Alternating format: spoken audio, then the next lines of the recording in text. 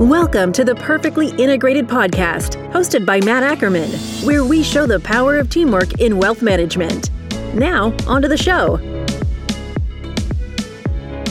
How and why we communicate on a daily basis really sets a tone. Is our communication transactional? Is it genuine? What do our words say about us? As someone who's spent his life really trying to communicate as intelligently and as succinctly as possible, I'm fascinated by the concept of communication. I mean, I majored in communications at Seton Hall way back in the 90s. We won't have to give it a date just now, but anyway, it was a while ago. And sometimes still my methods still feel about as garbled as a Pearl Jam song. See what I did there? 1990s reference. Anyway, well, today I'm excited to talk about communication and trust with someone who literally wrote the report on it with the FPA, Carol Anderson, who is president of MQ Research and Education, and my good friend, Andre Peterson from Integrated Partners, who helps our advisors communicate with clients every day. Welcome to you both. Thank you. Thanks for having us. So, Carol, I'm going to start with you. I'm going to really start broadly. How essential is trust when it comes to an advisor working with clients? Well, I absolutely think it's essential. It's really the bedrock of the relationship. It's the foundation for establishing any long-term relationship for sure. Gives it the stickiness, consistency that I think any advisor really wants in developing their practice. Andre, how important is communication in establishing and maintaining that kind of trust? I mean, I completely agree with Carol. I wrote it's vital. Building trust takes time, but it's imperative that advisors do what they say they're going to do. That's a big theme we always say. Just do what you say you're going to do and have continuous communication with your clients during good times and bad times. I mean, right now, given what's going on in the world, is a really important time for advisors to be proactively communicating with their clients. And it's important to be transparent when discussing good situations and addressing bad situations with clients. We try to say every interaction with a client is an opportunity to build a raving fan and create an experience. So advisors and their teams should really capitalize on those opportunities. Carol, creating that experience is so interesting, and so much has evolved over the last 2 years. When you think about the mode of communication these days, is it important, as we compare Zoom, multimedia, email, video versus kind of that traditional phone, snail mail sitting across a desk? Well, I think the pandemic has really forced a shift for sure in how we communicate. And I think luckily before the pandemic, there were a number of people that were already adopting this form of communication. So for some, the transition was fairly easy. And I think for those that had not made the shift in terms of communicating with their clients using Zoom, they were surprised at how well they could continue to work with their clients and how well the experience worked. So I think you need to keep in mind some of the same elements of face-to-face communication in terms of positioning your camera so that there's the eye contact, that you can see body language. You can, really get a picture of what's going on in the client's lives at that time. So much you can read into their expressions on their face. So I feel that a Zoom connection is far greater than having phone connection or email. It's definitely provides a lot of value, particularly in times when you cannot get together. I mean, I couldn't agree more. And we've all done it, right? We all can get on a phone call and get distracted by something else, or, we start to wander. But in a Zoom, when we can actually see the people and, see how engaged they are and really get into it, it changes communication completely. Yeah, Andre, what do you think? What do clients expect from their advisor when it comes to communication? I think they expect for the advisor to meet them where they're at. So some clients, while Zoom is a great medium for them, some people like handouts. So if your client likes a handout, but you're conducting a Zoom meeting, make sure you send them the PDFs in advance or have your team mail it to their houses. But leveraging communication methods in a way that works for the clients is really important for the advisor to understand. So, we would recommend when you're talking to your client, get an understanding of, are they okay with the Zoom meeting, what that structure looks like, or, would they prefer you confirm your Zoom meeting over phone versus email? And keep those notes in your CRM so you understand how to properly communicate with the clients. And then what Carol said about your Zoom setup is also really important, because as you create that experience for the client, we're always checking out. Matt's got a very cool background and makes me think he's like a radio host, Ryan Seacrest over there. But it's important to portray, that what your look and the experience of your office through your Zoom meeting as well. So your surrounding is definitely important. I think along with that too is making sure that the client is comfortable with whatever type of technology that you'd be using for the virtual communication. So if it requires like a test run ahead of time, maybe the planner or an assistant can go through the process with them, make sure that they understand it. Because if they're going into the experience tense and like they don't know if they're going to be able to manage it well, then, they're not going to be present for the meeting. That's a really good word there, present. And I know sometimes we were just saying, when you're on a phone call, you can get distracted easily. It can happen just as easily with Zoom calls. We all have fallen victim to, well, I'm not the speaker here at this portion of the Zoom, so I'm going to go look at an email or, something. So I've said to advisors of ours, have a file folder handy and put it over that side of the screen, or turn off all other applications and get disciplined about that, because, being present in that conversation is everything. If you don't want to have to sit there and go, wait, what did you just say? Because then everyone knows that you were distracted, even though your eyes were fixed on that camera. Really, they were checking out an email or Twitter or any other application that happened to be open at that moment. To me, I was really enthralled, Carol, by the great research that you did. I thought it was really incredible on both communication and trust. Talk to us a little about what you discovered. Well, this was actually a replication of a study from 15 years ago that showed very positive correlations between communication and trust.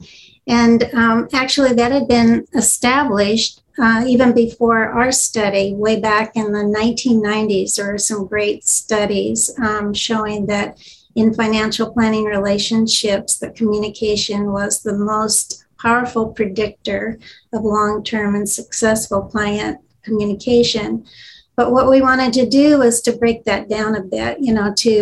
Communication has a very broad definition, and we wanted to take a look at specific elements of communication, and also wanted to test the viability of a more holistic delivery model, or one that we call life planning, which focuses very much on understanding clients' values and priorities, and then designing the whole experience so that it really focuses on what's most important to the client. So the 2006 study definitely showed very high correlations between trust and commitment in those elements of communication. But that was before so many other stressors have come into our lives, the financial crises, the pandemic, and so on and so forth. So we wanted to see, did these findings still hold? And they did. In fact, in some regards, the correlations were even stronger than before. And other research has shown us that during times of stress and confusion, that individuals go back to the basics, really considering what's most important to them. So a delivery model that really focuses on making that kind of connection with their clients is very successful. It's so interesting because as you think about all the new stressors that have come out in these last 15 years, but there is this interest in going back to basics. Andre, do you think that when we have those kind of stressors, it impacts trust? It impacts who we trust. It impacts, how we communicate. How does all that's evolved over the last 15 years, how has it changed kind of that mindset? I mean, it definitely does. There's so many external influences that everybody receives every day, significantly more than in 2006. You're on Twitter, you're reading the news, you're talking to your friends, you're more connected than you've ever been in your history, right?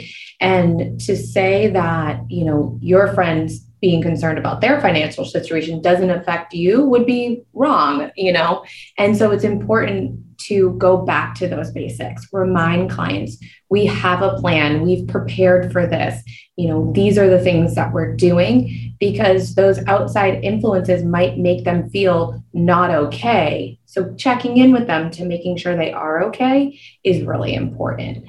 And, another key thing Carol talked about was life planning, focusing on clients' goals and objectives and not necessarily just investments every time you have a conversation with them. So bringing the plan back to their individual situation to ensure they understand will help in these scenarios as well. And Carol, you mentioned this is research that, comes, as a follow-up to this research you guys did 15 years ago, but so much has changed in that time. How has that shift and how has it kind of, in this evolution of communication, how has that shift impacted advisors and how they communicate with clients too? Well, we did notice that the data showed that advisors have a lot more confidence in their communication, in the way they communicate, in the effectiveness of it, than how the clients evaluated that effectiveness. So there seems to be a disconnect. So there's a few examples of that in terms of providing recommendation in terms that clients can understand. So the planners rated themselves much higher than the clients did, for example, or providing recommendations that are based on the client's values and priorities in life. And again, rated their effectiveness much higher than the clients did. So there's a bit of a disconnect, and it might very well be that the planner's intention is to do that, and they feel that they are, but somehow it's not being communicated to their clients. So sort of reevaluating, sometimes incorporating a process that is very clearly demonstrates to the client that they are exploring their values and priorities, that they are intentionally linking their financial goals and the strategies that they recommend to those values and goals. That process will demonstrate to the client what they are doing, and it will come across much more clearly. Andre, it's such an interesting point because advisors have this amazing confidence. It's what really makes them so good at what they do. But, are most advisors as good at communicating as they think they are? I think that, when you're so well-versed on a topic and you're communicating about it, you understand it, so you believe other people understand it as well. But sometimes they don't understand it, and a great example, Matt might talk to me about recording a podcast and how that works. And he does it all day, every day. So he tells me the process, it makes sense to him, but to me, I can't always connect those dots. So when he goes back to and seeks to understand my understanding of the process, then he can recognize where the gaps are. So it's really good when advisors are asking questions and connecting with their clients through that process versus just the explanation point. We always recommend to advisors, you shouldn't be talking the entire meeting. You've got some key concepts you want to get across, and you got to make sure you do that. But you've also got to give the client the opportunity to speak, ask questions, dive deeper into what they're saying, so you can better understand how they're comprehending those topics or, where they might have a gap or a trust issue with what you're explaining. Visuals also are great. So there's so much wonderful fintech out there that helps connect. Here's your plan, and here's how this is going to help you get to your goal of buying a house in 10 years or, funding your grandkids' college, whatever the case may be. But there's great pieces that you can leverage during that financial planning process to help clients understand how you're connecting their goals and helping them work towards their goals. My mom was a big fan of saying you have to be a good listener. Usually she meant, I'm one of 8 kids, so she was just trying to get us to all quiet down. But Carol, it's so interesting to me because listening is so essential for financial advisors. But sometimes, and we all are at fault for this sometimes. We all can sometimes be waiting for just a chance to talk and not really listening. What is something advisors can do, as you've looked at this, so that they can do that part of communication better, so they can listen to their clients better rather than just waiting to talk? I think it really boils down to intention. And oftentimes, if a planner, advisor just takes a few minutes before a client meeting to really center themselves, it may sound very woo-woo, but it really does get them in that space where they're ready to really tune in to the client, the individual that's in front of them, and to view them as an individual that has unique expectations, unique set of circumstances, unique set of challenges, and really, apply their curiosity to really getting to know and understand the individual ahead of them. So that is, I think, the key. And in terms of, I think that's the main part of being a good communicator, for sure. So just set with intention. A lot of advisors tend to want to avoid the more personal conversations around an individual's life because they don't feel like they're equipped to answer all the questions that they might have or all the situations that they might be in. But it's really about showing that you care and that you're interested, and also really helping them to see the link between the financial advice that they provide and the individual's life and what's highest priority in their minds at the time. I think it's also important to realize that priorities change over time. And so just to keep in touch and to continue to explore with the client what is foremost on their minds at the time. And, maybe that goal has changed. And if the financial advisor keeps working towards one goal, that might not be what is important to the client anymore. I love that idea of setting an intention. We talk to advisors about making sure you have a really strong agenda and process for that meeting. And ideally, you're sending that to the client in advance, to your point, Carol, so you can say, this is what we're planning on talk about. Do you have anything you also want to add? Checking in on their life, what's going on in their lives, to make sure if anything's changed, that's being incorporated into the ongoing plan. But especially on Zoom, a client meeting is kind of like a performance. So you've got to get yourself amped up and ready to bring the energy. I call it the zazzle when you're in a meeting, because you want the client to walk out of that meeting and say, that was a really great experience. People tell others about experiences.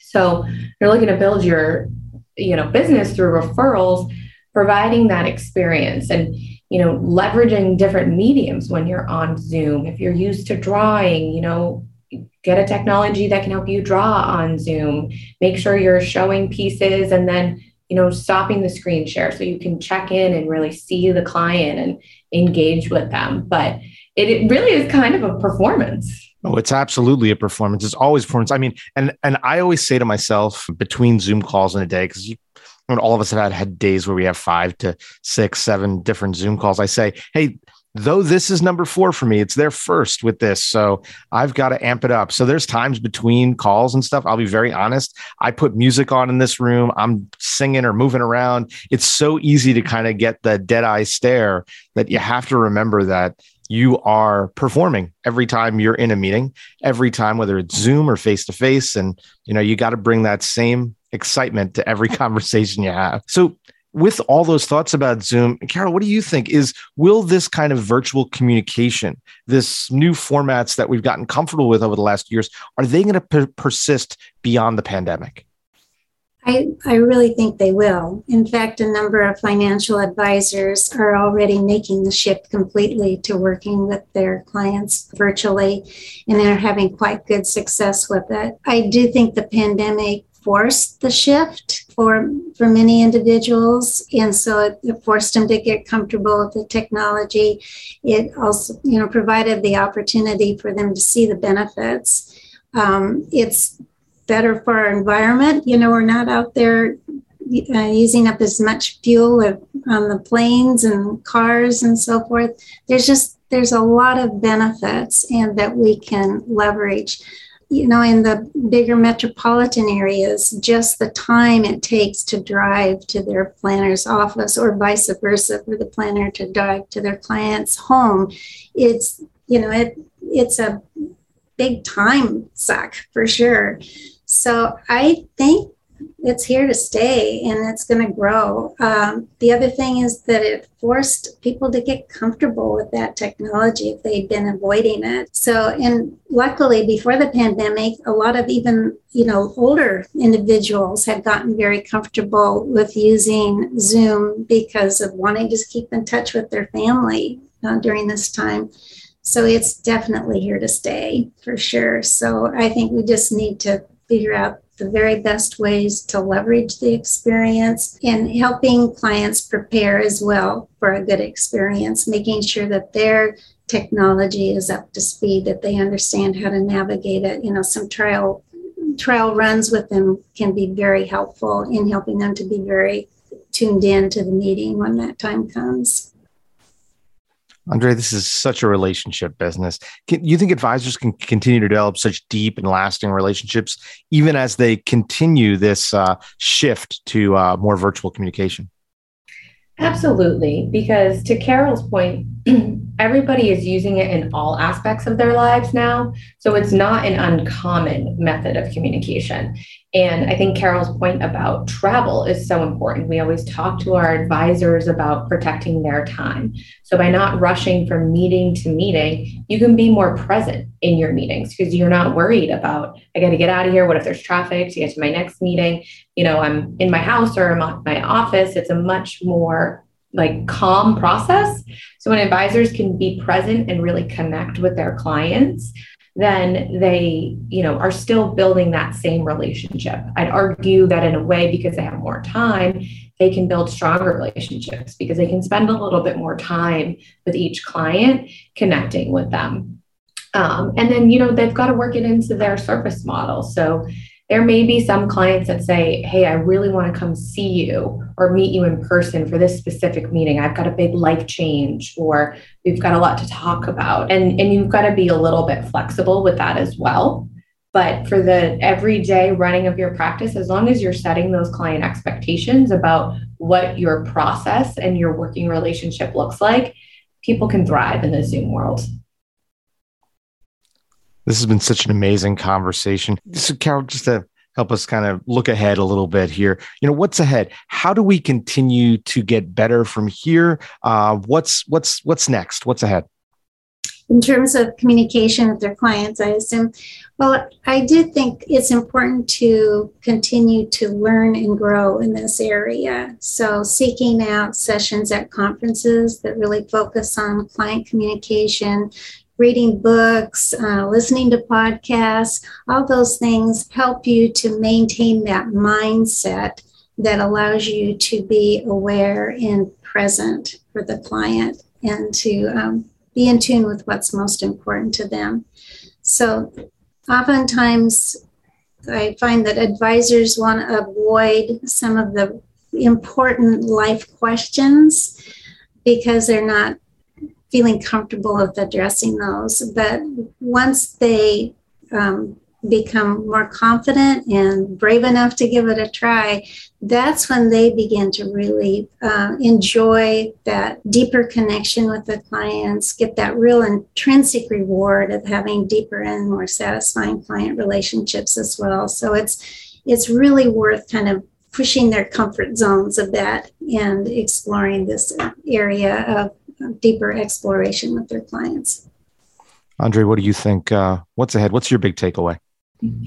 Yeah, I mean, focusing on the changes that continue to come. I mean, there's so much technology out there to help advisors better communicate with clients, but making sure you find the technology that's right for you and your practice, and not trying to right fit your process into a technology, but truly finding a technology that mirrors your process and enhances your process. And remembering that this business is about relationships. So those deeper life questions are important. I mean, we're in a world that communicates more about emotions and things. So tapping into that to find those connection points with your clients is going to be important in going forward. This has been such a wonderful conversation. Thank you both so much. My last question is always for my 10-year-old son, CJ. He helps me put a lot of this stuff into perspective. We sat down and we were talking about this after school, and we talked about communication. We talked about trust, and he agreed it was kind of weird to talk about talking since we were already talking. But anyway, he asked, I prefer to communicate with people through text messages rather than phone calls. And I hate it when my dad writes me a note and leaves it in my bag or in my lunch, but I really hate it when he doesn't answer my texts quickly. Do you think we can ever just get older people like my dad? Great, I'm older now, to just send me a text. It's so much faster. Carol, what do you think? Do you think, because my perspective is he doesn't talk enough. It's always through the phone. But what do you think? Do you think kind of this next generation is kind of so in tune with technology that they don't want to have a nice conversation sometimes? Well, I think that's very possible. And sometimes you do have to force the issue for sure, so that they enjoy the benefits of having that one-on-one connection. But I do think he makes a point in that it is important to be tuned in to what the other individual's preferred method of communication is, and to adapt as much as you can, for sure. Andre, what do you think? You've heard a lot of these CJ stories, so you know that sometimes he's from Mars and I'm from Jupiter. But what do you think? What can we do better to communicate with people like that are 10 years old and someday will be our clients? It's so true, though, that you've got to meet people where they're at. So CJ loves to communicate via text. That might be your preferred communication method with CJ. It's funny, I'm in between you and CJ, and I call my parents. And if they don't answer my phone call and they respond with a text, I'm like, what the heck? Why didn't you guys answer me? So my preferred is a phone call. So you've got to meet people where they're at. But, there's also power in sending a written note, right? Because somebody says, wow, they really took the time to write this note to me and think about me in a different way. So just keeping all of that in mind is definitely important. But now I know I'm only going to text CJ. Nice. Only text the 10-year-old, which is fine. I will stop putting notes in his lunch because I get that might be embarrassing. But I do have a rule in the car, which is no cell phones, no technology in the car. I don't want to feel like a chauffeur or an Uber driver. He has to have a conversation with dad in the car. So that is one communication rule that I am going to stick to. Compromise. Compromise. That's what it's all about. Carol, thank you so much. Andre, as always, thank you for chatting. This has been such a great conversation. Thank you both. Thank you. Thank you. And thank you to our audience. Thanks for joining us today on another great episode of Perfectly Integrated. Hey, as always, I'm Matt Ackerman from Integrated Partners. Have a great day. Content in this material is for general information only and not intended to provide specific advice or recommendations for any individual. All performance referenced is historical and is no guarantee of future results. Securities offered through LPL Financial, member FINRA SIPC. Investment advice offered through Integrated Partners, a registered investment advisor and separate entity from LPL Financial. The Integrated CPA Alliance is not affiliated with LPL Financial. Carol Anderson is president of MQ Research and Education and is a separate entity and not affiliated with Integrated Partners and LPL Financial.